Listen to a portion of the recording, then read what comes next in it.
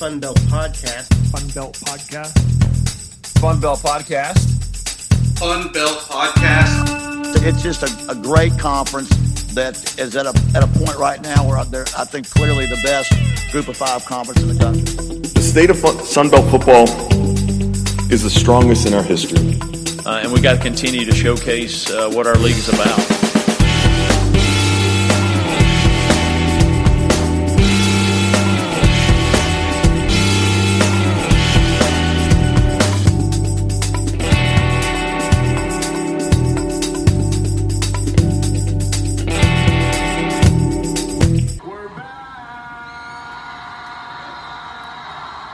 Yes, we are back. Episode number 11. Week one's in the books, guys. A lot of questions were answered. More questions were generated. How'd you feel about your team there in the opening week? Jeremy, we'll start with you since you're the lone winner in the room today. Tell us about the second half. We're going to forget about that first half, the second half of that game. The first half, we had the Red Wolves had started a Florida State transfer, a guy named James Blackman, who didn't have a bad game. He just didn't have a great rapport with the receivers. He ended up in the third quarter losing his helmet. So he's scrambling around trying to get it back on before the refs notice, and the refs say, no, you got to get on the sideline. In comes Lane Hatcher, who immediately tosses a 36-yard touchdown to Corey Rucker. He ends up passing three more touchdowns in a quarter and a half and steamed past UCA in the last half to secure a something like a 40-27, I forget the final score victory. But it was a bit of a defensive struggle in the beginning, and then it worked out at the end. But UCA is always tough for us; they really want to beat us. So it was good to have that win, and now we're looking forward to Memphis. Ben, what the hell happened? Okay, I guess it's my turn. Well, Georgia State fought the Army and came out pretty much like everyone else in American history. It didn't end well, as I mentioned last week. Basically, turnovers, and you can't give a triple option multiple times and get up possessions, and that's exactly what happened. And I think it was over by halftime, which Panther fans have seen this movie before. And I got a note from our colleagues who covers Georgia State and Georgia Southern for SB Nation. He said, "Is this what this is like covering the Panthers?" And I basically said, "Yeah, pretty much. You're going to have a trading game a year, which you really can't explain. The coaching staff certainly didn't seem to explain it either. They're 0-1, and no big deal. You just go travel to a very agitated North Carolina squad who got smacked in the face up in Lane Stadium on Friday night as well. So it should be fun. Heisman Trophy candidate should be getting in the crosshairs for the Panthers defensively. But there's folks already writing off at least half the season already. I've seen 0-5 predictions. So, but we take it 1 week at a time, Dusty. And then there was ULM. I think coming into this game, all of our guests asked me, what's ULM going to do this year? And I was like, I don't know. But a guy that does know that joins us, boots on the ground, he was there suffering with me as well as we watched Kentucky beat ULM this past weekend to open the season. Adam Hunsucker from the New Star joins us. Adam, what did we learn on Saturday? Before we get into that, I think we should go back to the very first moment you and I suffered together in a press box, because I think it really dovetails nicely into this game. If you remember back in 2015, you and I made the trip to Athens, Georgia. We were both, what was it? We were both, 7 years younger? I was about 50 pounds heavier. And it was, I just remember us being in there in that second quarter when it really got away, and you were getting mad. You were getting agitated. Nick Chubb, 5 yards, Nick Chubb, 7 yards, Johnny Michel, 6 yards. And you were just kind of saying stuff and getting mad. And I don't know. I guess I was still kind of getting my bearings about me with the ULM experience. So I remember I was just sick of it. And I looked at you and said, Dusty, what in did you think was going to happen today? And that kind of segues nicely into where we are here, because there were a lot of unknowns, as you put it, and that was by design. Terry Bowden decided that this unknown was going to be a competitive advantage, and they were going to use that to the hilt. Things like, not even getting a roster until a couple days before the game. We got the depth chart at like midnight the night before. I kind of had an idea who we would see because, had to do a little detective work. And it was about what I expected. I know some of the Warhawk faithful were a little heated at my preseason predictions, and I picked Kentucky to beat ULM 45-7. They did it 45-10, so I apologize for those 3 points in advance. I really do. But to the game itself, I mean, a lot has been made here locally about Rhett Rodriguez's performances. Obviously, Rich Rod's son, the Arizona transfer, and quite frankly, it's too soon to do that. I've got a column dropping here in a few hours about that because the kid was running for his life every play. And when you're going to get mauled like that up front, it doesn't matter who's back there. It could have been Caleb Evans. It could have been Colton Browning. It wouldn't have mattered because that's how superior Kentucky was up front. I do think even though the defense gave up a lot of big plays through the air, that there is some optimism with that unit because despite the numbers, it had 4 sacks and first three turnovers, and there is experience on that side of the ball. A lot of those kids have been in the lineup since they were freshmen. So I do think you can take that away, but it was a long afternoon for the good ship Warhawk over in Lexington. It was, like I said, it was kind of what I expected because that's the other thing. They signed 62 new players. There are 62 new players on this roster. 6 of those were starting, and a bunch more littered in the TD. I think the offensive line, that starting group, there was 4 redshirt freshmen or freshmen in there. So you got to be patient when you got this kind of turnover. It's by no means a finished product, and I don't think it will be until later on in the season because Jackson State's coming up, and what I watched the other night from them should be a good night for ULM in the home opener. But I don't think you're going to be able to tell much with that either, just because it's like this swinging like this with just with the competition on the other side.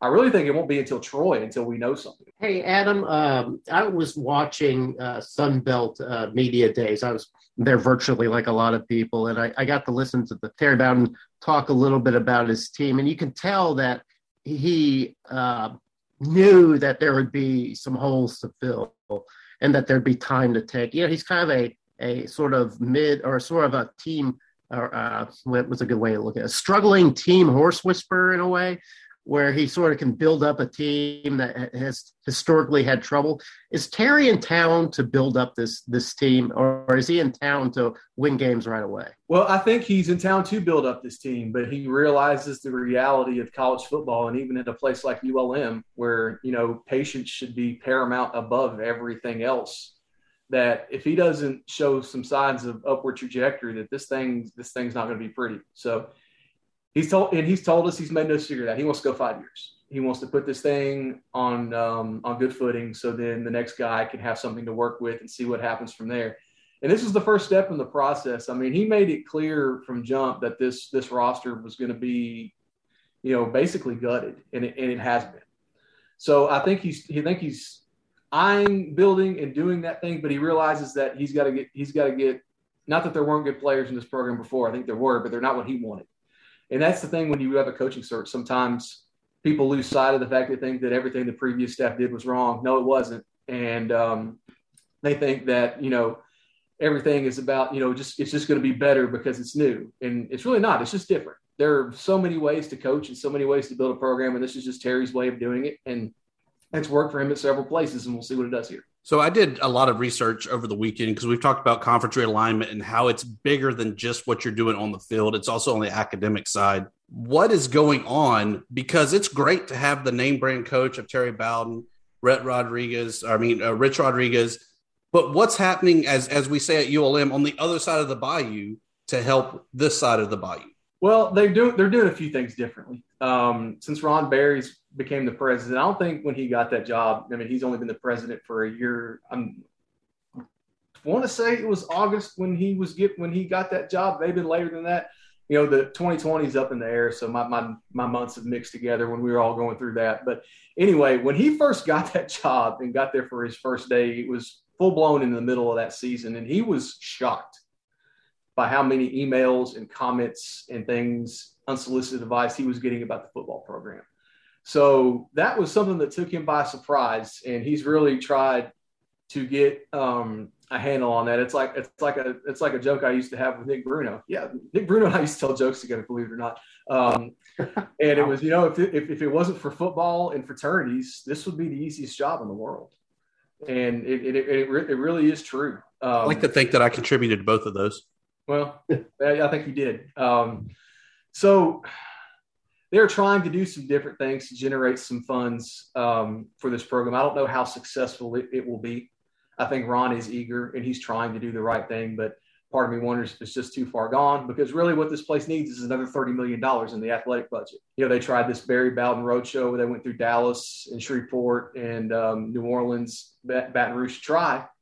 And we'll see how it goes. One thing they have done is on the fundraising side, they have combined the Warhawk Club, what was the old athletic foundation, and the regular university foundation. Maybe combined's not the right word, but let's say they're pulling the resources. Let's say that.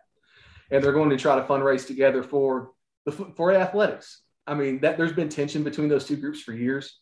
And first of all, I think the university should be hitting up Dusty Thibodeau and trying to shake those money bags for an influx.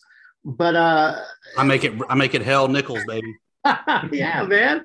But I'm wondering too, did not the hiring of Terry Bowden kind of prove to a lot of the alumni, especially after Matt Vietor, who was to me I thought was a solid hire, but he wasn't a flashy hire. He's another FCS guy that seemed to have a little bit of success, and let's see what we can do with him. It didn't work out. But Terry's a guy who's got some credentials, and he has a history for winning. So it looked like to me like ULM was saying, we're not about to just give up. We're still in this thing.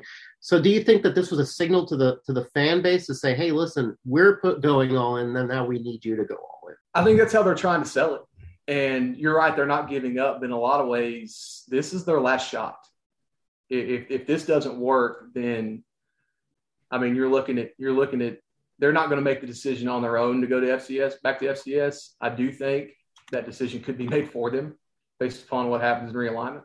But to your point, and I think that's been interesting with when when we broke the news that Terry was getting his job, is there was definitely a divide in the age range about how big this hire was and what people thought.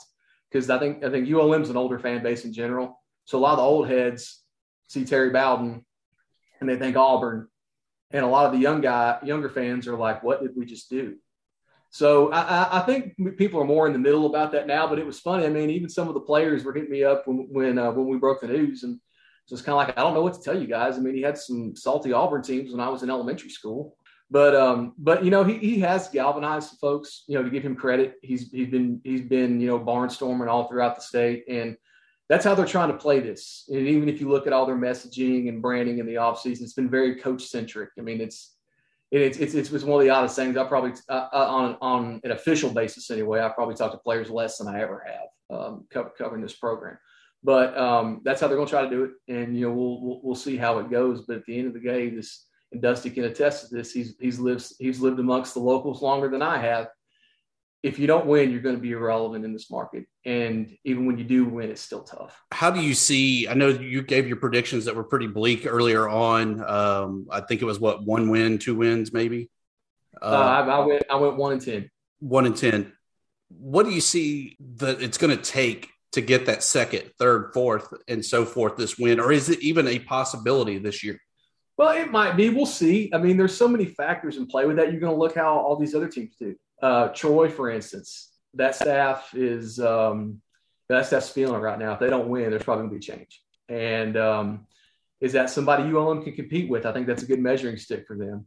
Texas State, that's another one where that involves winning in San Marcos. That'll be tough. I think they can compete with them. South Alabama, I don't know. I mean, maybe Southern Miss is just really bad.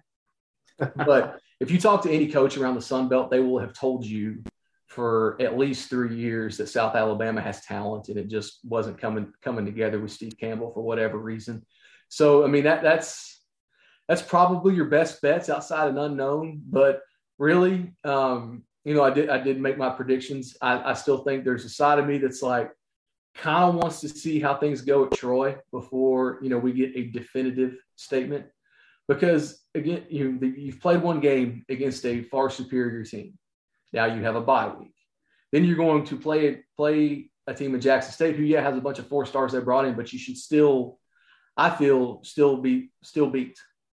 How they beat them, I don't know. But so there's going to be – this thing's just going to have to play out. I think right now it's okay to say we don't know. Speaking of that next game there against Jackson State, what are your thoughts on Coach Don't Call Me Deion Sanders and his Jackson State experiment?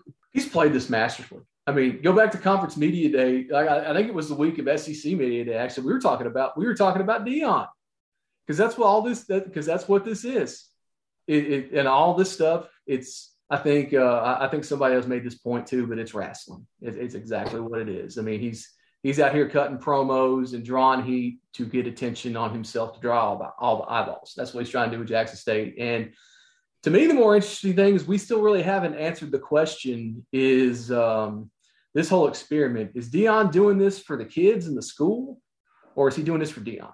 And it makes you wonder, because if you go and look at the way the saga of Prime Prep unfolded, that can't leave a good taste in your mouth. But I would say, as somebody, being in this market and, getting a taste of HBCU football and seeing, the good work that, Grambling and Southern do in this state, and Jackson State and Mississippi and schools throughout the area, there's a broader mission at place with an HBCU. And I hope he's doing this for the kids in the school, but we will see.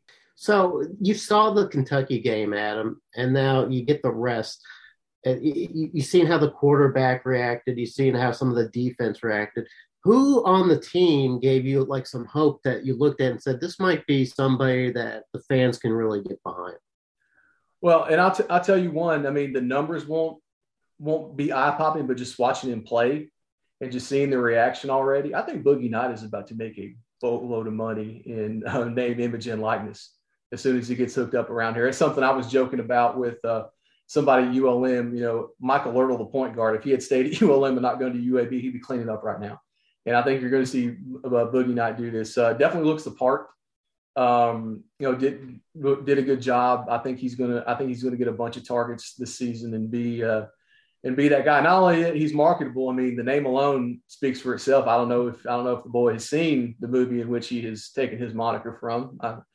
Or that would be hysterical if he had not. But I definitely think he's a bright spot. I think on the defensive end, Ty Shelby had a great game at defensive end, 2 sacks, and that's a kid he's been around forever. I mean, he's a 6-year senior, super good kid. Just wants to. A lot of them that have hung around just want to win, want to be successful. I mean, that's a kid that was pressed into duty on the basketball team a few years ago. He got out there and hooped a little bit. So cool to see him have a good game. Hope he has a good year, but that's definitely 2 to watch. We mentioned him earlier. We are now joined by the man with the best name in all of college football, and especially for ULM, Boogie Knight. First question is, how did you get the name Boogie? Yeah, I definitely get that question a lot. So the name Boogie came from youth football. Growing up, I have a ton of older cousins playing in the backyard. Just really early on, they realized I was kind of a shifty. I was really quick, really shifty, and then as youth football started, that kind of that name built. My dad gave it to me when I was about 6 or 7 in youth football, and it kind of just grew over the years. And by the time I got to high school, it was that became my name. I don't even that's what I go by. That's what my teachers call me. That's what my coaches. That's what my parents call me, friends. And it just grew, and now it just really stuck. So not affiliated with the movie at all. I mean, that might have had some pull from my parents' perspective, but yeah, I don't think that it really correlates. I don't know. They might have just rang because it sounds good together. It flows. They might have just been a perfect scenario. So Boogie, you had a great weekend this past weekend.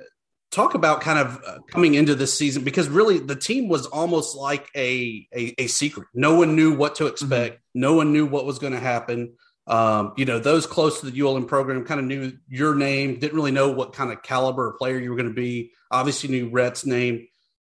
What did y'all really see in those early practices coming into the season? Yeah, so having so many transfers, a little at first, it's you kind of got to get that chemistry. Me and Rhett threw together every day the entire summer, so we have that chemistry. But it's about getting all these different guys with we have a ton of talent here. It's just kind of getting us all on the same page and just become one. And I think it's going to continue to grow week by week. And I think Kentucky, we started out strong. We showed a lot of light. But it just comes down to really just getting that chemistry and just being able to hold that momentum and just continue to grow as a team. I think that's the biggest thing. You followed Bowden down from Akron, where you originally signed out of high school. Mm-hmm. What are the similarities or the things that you've seen that he's brought from Akron or that you see maybe that he's doing a little bit differently that might work in Monroe? Yeah, so Coach Bowden, he's got a lot of similar qualities the way he runs the program at Akron, but I think him and Rich Rod are kind of like that perfect coaching like duo, because Rich Rod's a little more like tougher, like hard nosed, where Coach Bowden's more like that like old school football, and it kind of like collabed and made like I love the way we practice. I love the way we play. I love our scheme. It took just two great football minds and kind of combined it into like a mega mind. And I think it's going to really like show these next few weeks, this whole season, and continue forward. Like just a lot of knowledge, a lot of history between these two. And it's got its similarities to Akron, but I think it's grown for the better. I think it's got tougher. I think we work harder. I think just play harder, play quicker. Like the speed we play at now, we never played even close to that. We were no huddle at Akron, but it was no comparison. So, Boogie, we saw earlier before the season started, we saw some videos of Terry in his pool with the players having a good time. Is Terry somebody that is fun to be around when he's not on the gridiron, or is that just for the video? No, yeah, Coach Bowden, I've told multiple people since the first day I got here, he's definitely a player's coach. He really cares about his players. He would do anything he can for his players, and I think the players are starting to realize that more and more. I knew that coming in because at Akron, he cares so much about his players, and he gives back to the community. He's just all around. He's a good guy in front of the camera, off the camera. And he's stuff like that, like we do, pool days, like he's just always taking care of us, like looking out for us. Being an Ohio guy, did you ever figure out what a bayou was that runs through campus? Yeah, so no, I heard about it. I heard about the show. I never really knew much about it. I never knew much about Louisiana. I was kind of picturing down south, like more like a Florida vibe, but I got here and it wasn't, but it's cool. I like it. It's definitely different. The heat's different, a lot different than Ohio, but I'm getting used to it. I'm starting to like it down here. So, you're a citizen of the MAC. Now you're the citizen of the Sun Belt. Don't have much data, so you probably can't answer this question with all knowledge, but have you seen much difference between the Sun Belt and the MAC? Yeah, just from my understanding and just a lot of the film I watch, they're very similar conferences. It's kind of like the Sun Belt's the MAC of the South. It seems like the MAC is a little more like hard-nosed football, where down south it seems like more like speed game, like it's a little faster, like a little bit better athletes, a little like the DBs down here a lot better, I feel like. I'm still getting used to it. Like I said, I only really played against Kentucky this year, but even so, like just DBs from here at Monroe compared to Akron, they just seem better. They just seem like better athletes. Like I feel like that's like the biggest difference is like the speed and athleticism, and the Sun Belt is a little bit better than the MAC. The big offseason topic has been NLI. What have you done to try to capitalize on, like I said, the best name in college football?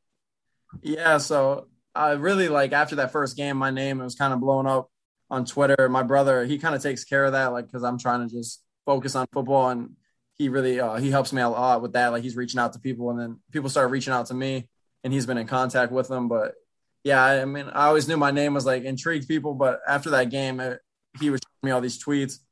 A ton of people were loving the name. So then a clothing company reached out to me, and they want to make shirts like advertising my name and the Boogie Nights, the movie, like kind of combine it into one, like my name with that font with my number inside. And so far I got a lot of good reviews. I got a lot of people reaching out, asking me to make it, and they want to buy it. So it's pretty cool.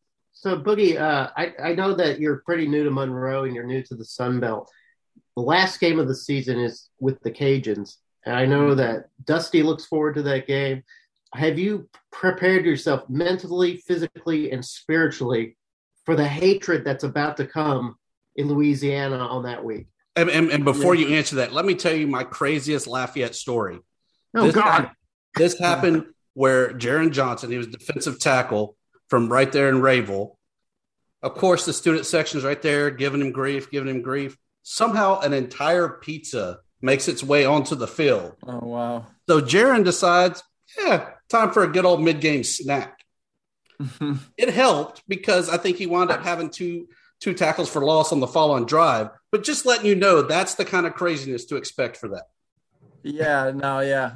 So coming from the MAC, like at Akron, we had a really good rivalry with Kent State. It's probably similar to that, but yeah, we never had nothing quite like that. But I live for like rivalry games. I love the pressure. I love like just the atmosphere, and college football is like something that is better than like anything else. Like the way people act, like they're going to give us hate, but to an extent, I use it as motivation. Like it's cool. But like I said, it's just football. It comes down to just playing a game. Like I kind of zone it. Once the game starts, I don't really hear anything outside of the field, outside of the calls from the coaches. And it just kind of creates that fun. And like you have memories, like it creates good memories for everybody. Well, Boogie, I know you got to get out of here. I appreciate you stopping by. We look forward to seeing what you can do on the field this year and, trying to have you back later in the year. Yes, sir. Thank you guys for having me. Thanks. Boogie.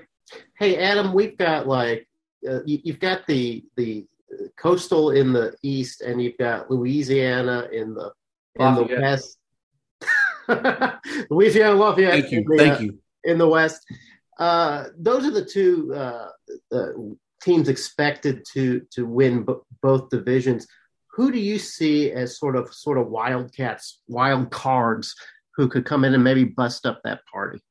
Well, it's funny you say that. I picked App State to win the league.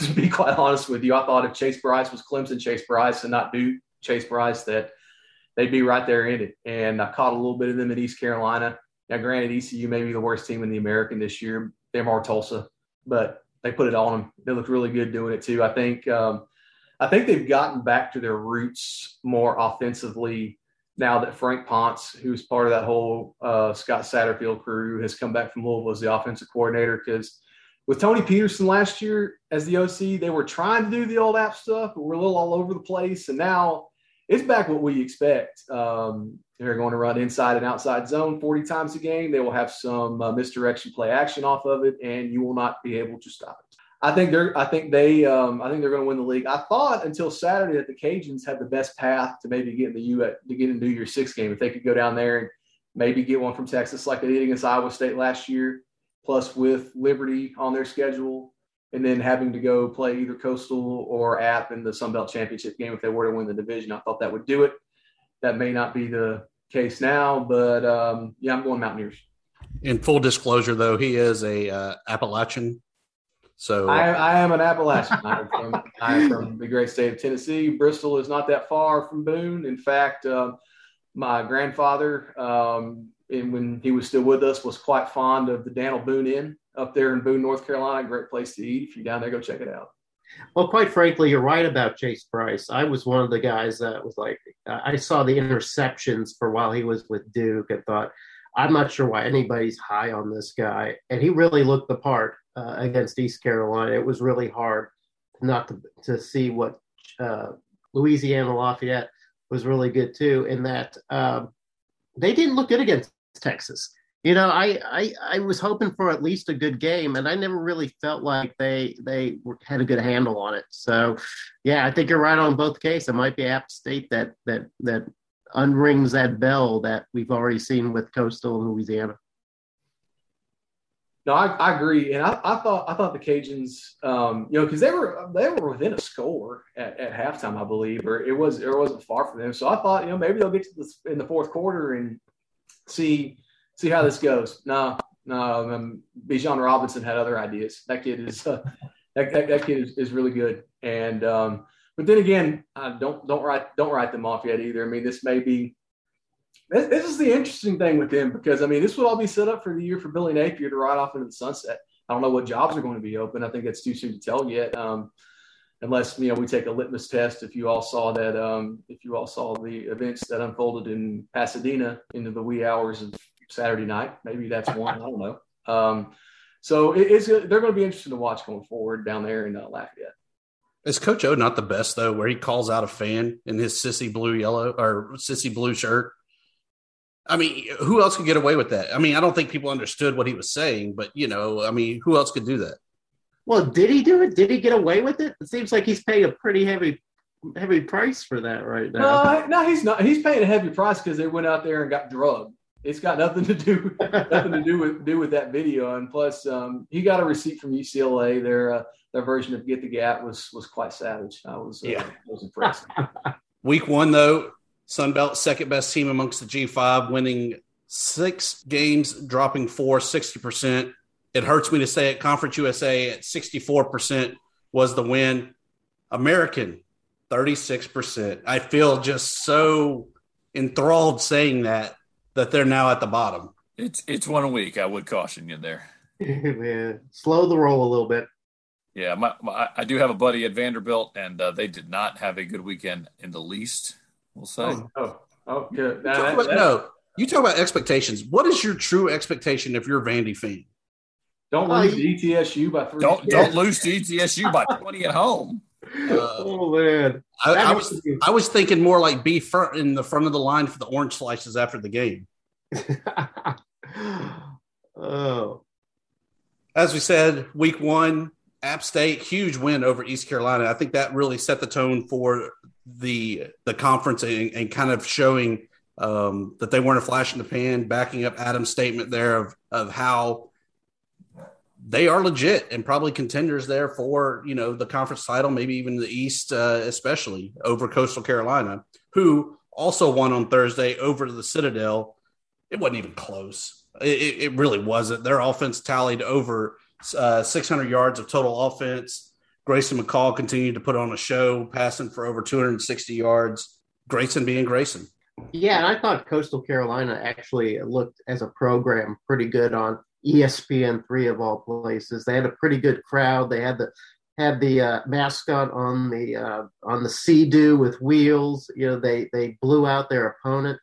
So I thought that was a win for the Sun Belt. I don't know if Citadel is a true test of greatness, but certainly Coastal passed that first test. Then Saturday, kick off the early morning there. ULM falls to Kentucky. Georgia State, maybe they'll make it to the stadium on time so that they can have a rematch.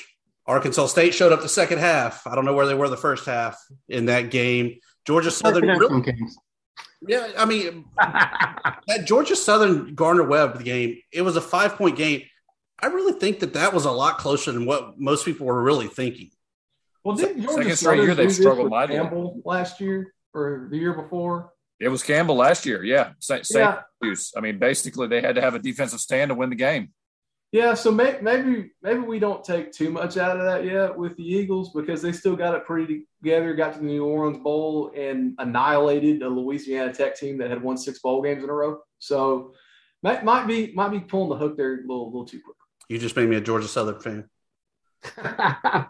Bless your heart. Oh, we could do a whole story on this quote unquote rivalry y'all will not let die, but we have to save that for another show. Exactly. Louisiana Lafayette, I thought they looked okay going against Texas. Definitely one-dimensional, though, that Levi Lewis, it was his show, 282 yards passing and just 76 yards rushing. I think if they can't run the ball, they will not win games, period. They have got to be two-dimensional because everyone's going to have those top defensive backs going against that receiving core of the Cajuns. It should be something that I'd be concerned about if I was down there in Acadiana, because this team's built an identity with Billy Napier around running the football, not just running, but just annihilating people at the line of scrimmage. That's what they do. And, physicality, it made you wonder if they'd be able – I kind of felt good on how they would match up with Texas. But, they had a couple linemen out. That did not help. And that's something they're going to have to fix going forward, because if they can't run it, it's not going to be much fun. Not surprised that South Alabama really dominated Southern Miss 31-7 in that. Kane Womack, first win, first game at the helm, and lights it up. I actually thought that was the biggest win of the Sun Belt. You like you said, East Carolina is just sort of a team sort of down on its luck right now, and that was a big rivalry game between South Alabama and Southern Miss. So it wasn't like neither team had much to win for. So I thought that was a big win for Womack. I thought it was a big win for the program. It was a big win for that, to open up that stadium. Even though it's a year old, they feel like it's their opening season this year. So I thought that was the biggest win of the Sun Belt. Yeah, and Jalen Tolbert, 5 catches, 168 yards. It's going to happen a lot this year, so just get ready. Southern Miss 4 turnovers. 4. Is that a sign of South having a good defense, or Southern Miss is just that bad and turning it over? They may just not be very good. Jeremy called it that Texas State was going to beat Baylor. It was by the spread, but they still won. That was a crap safety at the end. I don't care what they say. It's officially 27-7. It was not 29-20.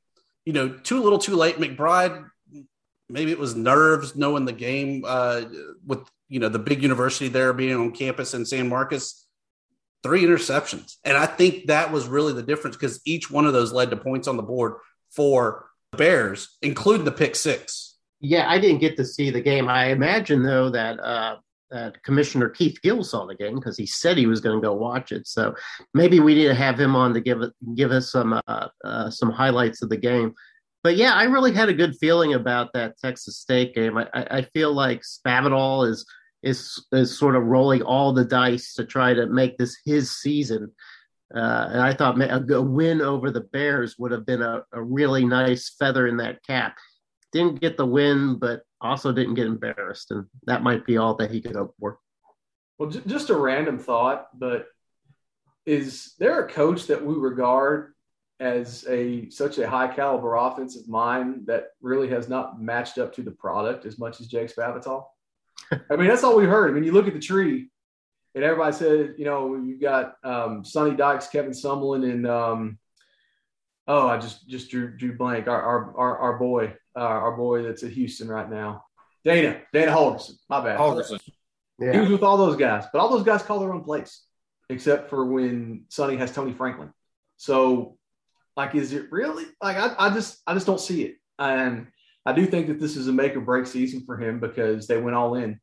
They signed all transfers but one, and that's not going to endear you to the Texas High School Coaches Association, who in a lot of times can't save your job if things don't go well, and they're like you. No, and that's why I kind of felt like he was building a team to have some very quick success. I felt like Spavital seeing all these young coaches doing well in the Sun Belt and saying, I'm losing my window of opportunity here. And you're right. When he was brought in, everybody's like, oh, the air raid's coming to San Marcos. And that hasn't quite happened. Although, they played better of late. So maybe this is the season, maybe not. But you're right. I feel like that window's closing on Spavital, and he better show something sooner. You're right. Those Texas high school coaches aren't going to be answering his phone call. No. Go ask Charlie Strong and Tom Herman what those folks can do when they want to. Yeah. It's also worth pointing out too that Texas State still really haven't figured out what they can be, and it was not a plug and play job. And here we are. Last Absolutely. Game of the weekend, Troy beat Southern, but the human jukebox was still on fire at the half.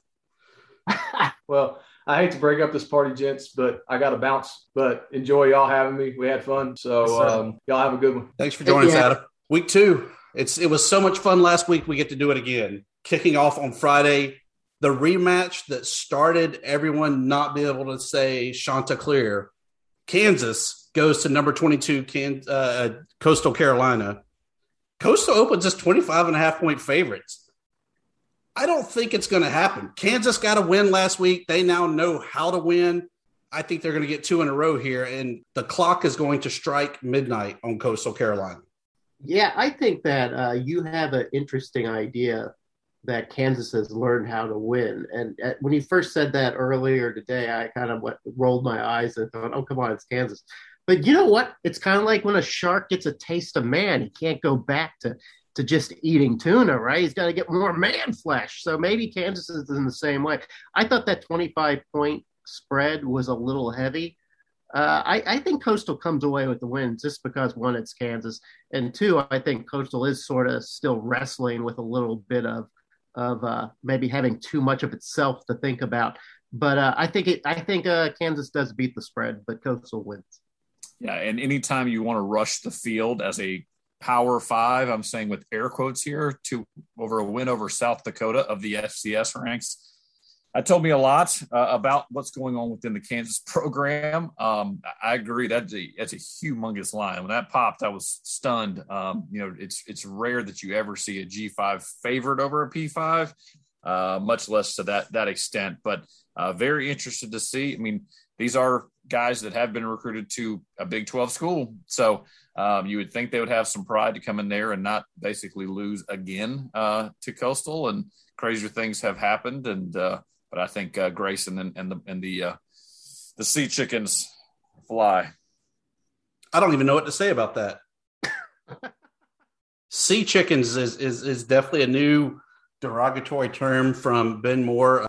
The Conway Mafia will now be after Ben Moore, not All Jeremy seven of Harper or them? Dusty Thibodeau, but Ben Moore. Is that like the Amish Mafia, that bad TV show they had for a while? Exactly, only shirtless. The second game to me of the day on Saturday is the most intriguing. South Alabama goes to Bowling Green. I liked South Alabama last week against Southern Miss.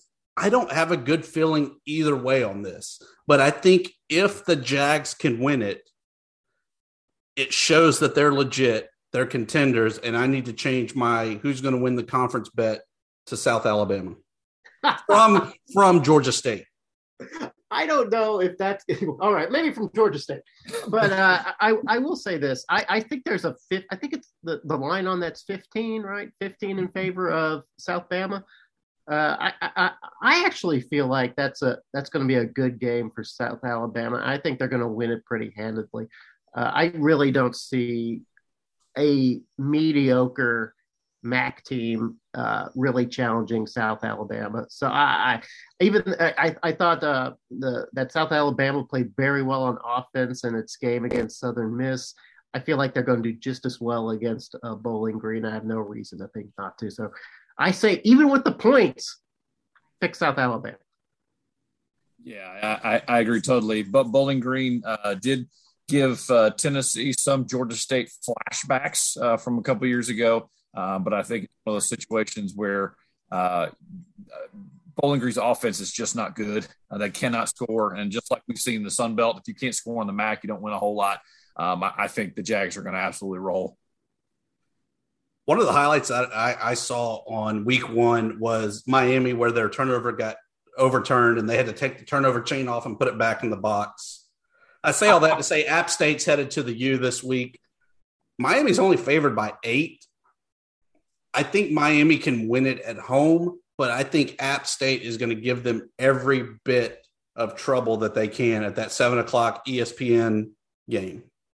100% agree with you on that, Dusty. I was looking at I remember the game last year when Miami came to Boone, and I really expected more from Appalachian State, and they just didn't have it. I think they were missing some key players for that game, so that might have been one reason. I really do think Appalachian State's going to be hot for this game. I think they're going to play very well. I think Chase Bryce is the real thing. Like I had said earlier in the show, I was kind of down on the guy starting the season. Saw him in action. I've totally reversed course. He seems like another great quarterback coming out of Appalachian State. I don't know if they can beat Miami. I really don't. But I do think that the 8-point spread might be in danger. So I think maybe Appalachian State goes down, but I wouldn't count on those points. Yeah, big factor. Always playing Bama. They beat you up physically. They beat you up mentally. The reaction, and I believe the folks stat driven have seen it. The basically team playing in the second week tends to almost never cover that spread. So I like the Mountaineers to hang out close, and also something that we continue to see as well. Miami was very, very sloppy in pretty much all angles of the game, and that game was, pretty much knocked out by halftime. Not a whole lot of De'Aaron King hype, and didn't see a whole lot going on there. I know he'll want to get out and running, but always need to be careful against that stingy App State defense. And who knows, a pick here, a fumble there, and Mountaineers could pull off a pretty big win there down there in front of several hundred. I'm not going to say. I mean, it's not going to be a very packed Hard Rock Stadium, I don't believe. Look, I've never been to a game at Miami, but I've been to games at FAU and FIU. FIU, I remember having a DJ, like a live DJ, spinning records in the south end zone of their stadium. I picture Miami games being about like that, so they've got to be well attended, right? There's a lot to do in Miami. Yeah. So maybe that might be part of the problem. You put on your linen suit, you go out onto the beach. I don't know what else that you do. I don't know, hang out, do some swimming, but maybe do a little clubbing. But yeah, I don't know if Appalachian State brings in the boys to the yard. I don't know. Maybe. They don't have very strong attendance for just about anybody, including Florida State, their primary rival. It's been one of the criticisms, and specifically where Hard Rock is located. It's not exactly even near the Miami campus, so it's quite a bit of a drive to get there. And it is an evening kick, as Jeremy mentioned. There's plenty to do in the 305, and Miami versus Appalachian State is probably not high on that. But it'll be high on our list. It will be high on our list. Just like the next game, Liberty at Troy. Both teams kicked the ever-living crap out of an FCS school. So you can't really go based on what week one showed us, other than Liberty can beat Camels 48-7. I don't. It's another pick'em game that I just don't have a good feeling for. Again, though, I think if Troy can win it, it shows maybe that Troy is back and on the upswing in the West.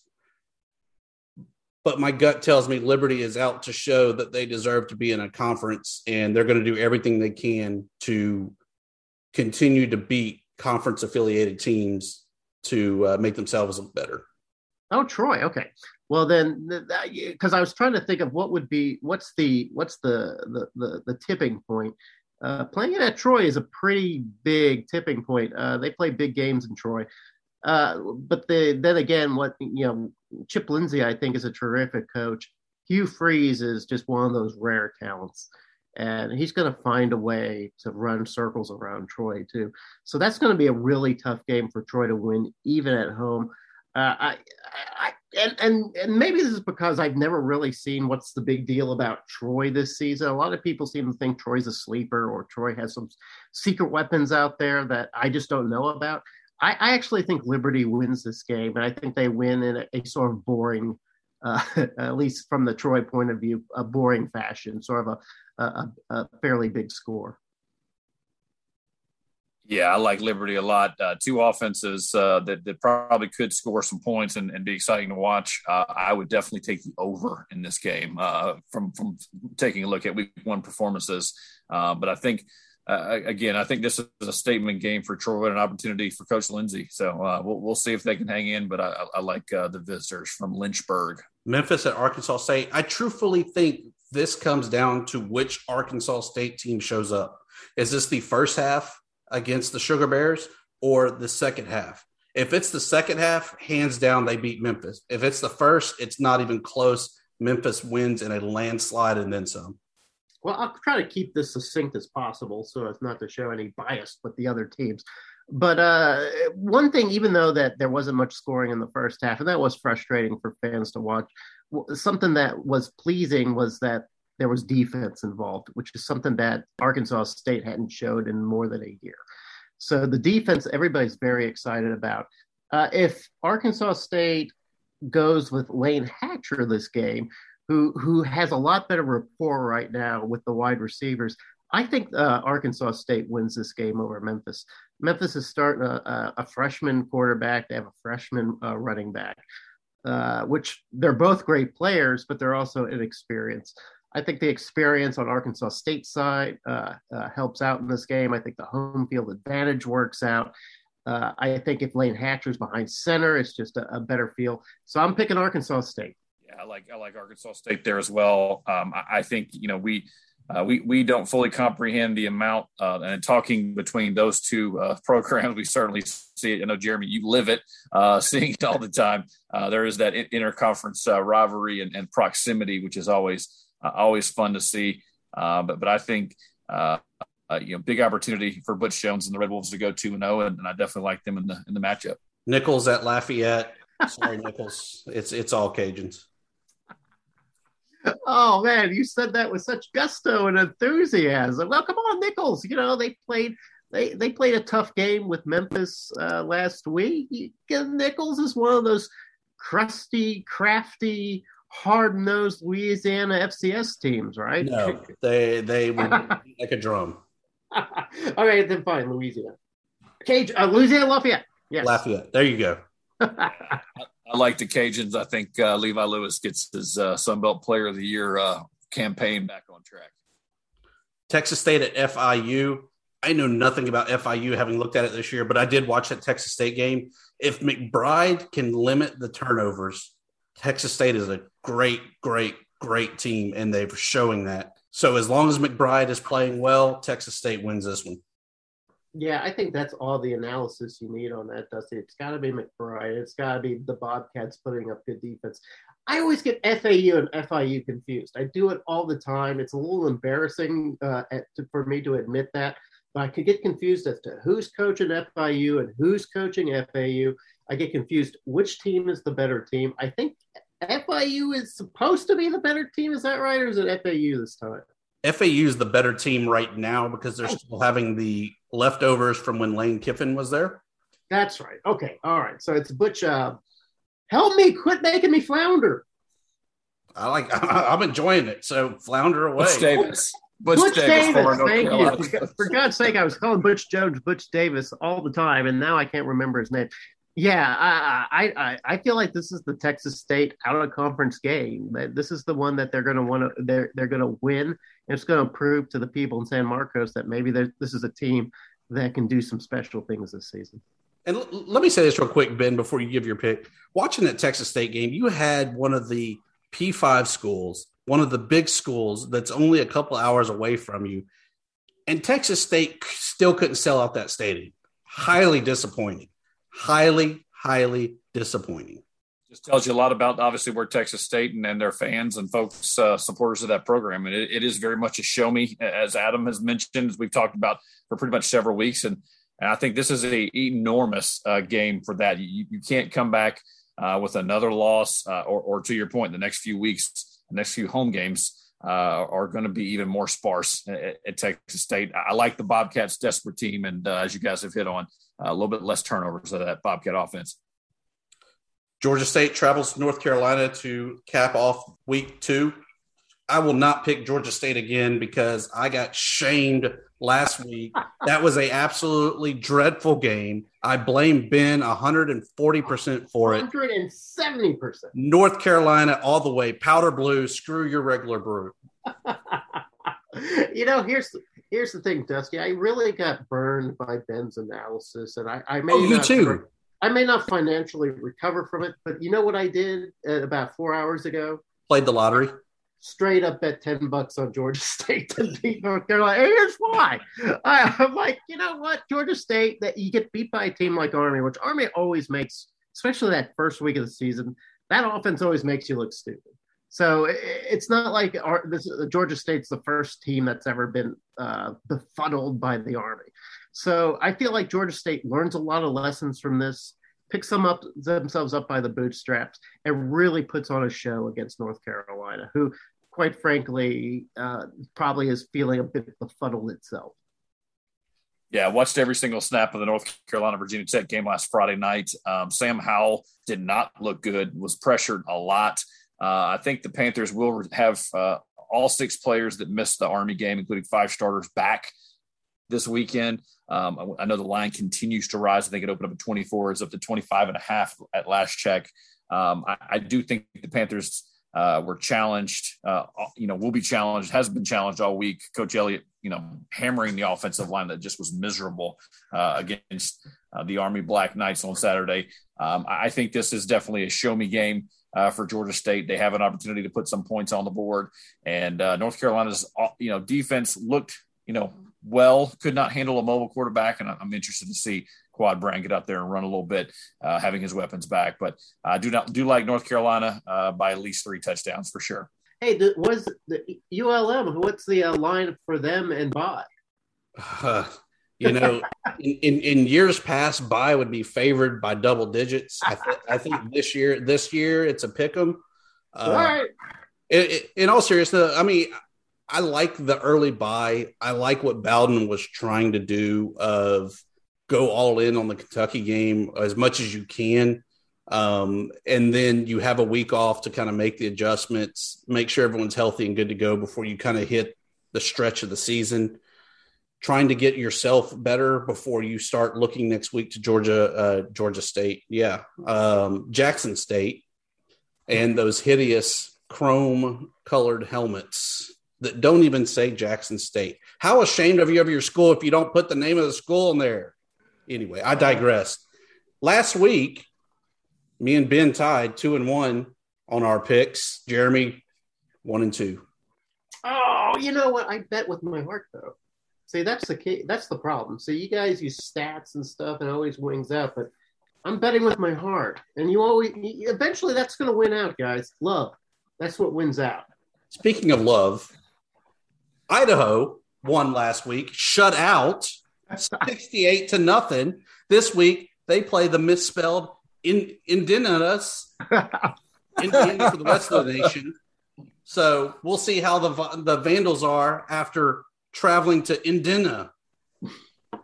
Best of luck to Indiana. Best of luck to former FunBelt superstars, the Vandals. We're glad they are where they are. I love it. Well, that wraps up episode 11. We thank you again for joining us in all of our madness and mayhem. We leave you, though, with our parting shots, plugs, and promos. My parting shot is definitely you had one job. How do you screw up spelling the name of your school if it's the state you're in? I mean, really, how do you do that? Quite frankly, I think there was a Arkansas State's jersey snafu that made the rounds on the internet a couple of years ago. So I can't put too much blame on the poor equipment manager who ironed on the wrong or sewed on the wrong letters to that jersey. But yeah, it's pretty embarrassing on national TV. That got maybe too much publicity to handle. I thoroughly enjoyed it, though. But so that's definitely my parting shot. Plug in, as always, warhawkreport.com, covering the Warhawks. We were there for the post game of the Kentucky game. We will work on this week, seeing kind of breaking down that game and seeing where we need to go forward. And, as always, hit us up on the Twitter for the podcast itself, FunBelt PC. My parting shot is congratulations to both Coastal Carolina and Appalachian State for giving the Sun Belt a 2-0 start to the season. It was actually, it felt like Thursday was owned by the Sun Belt. The both teams acquitted themselves well. Both looked good on the field. I think there's a pretty good crowd at that East Carolina Appalachian State game. So good for them. They represented the conference well. As always, you can find my stuff at howraiser.com. We've got some look at some lessons learned by the Sun Belt in week 1 and a preview of Memphis versus Arkansas State. So check it out. Yeah, my party shot kind of mirrors what you guys have said, and it's been a big week. Obviously a profile week there in week 1. I think this is kind of where it gets even bigger. Enormous opportunity. We talked about a little bit earlier with Coastal having an opportunity to blow out Kansas.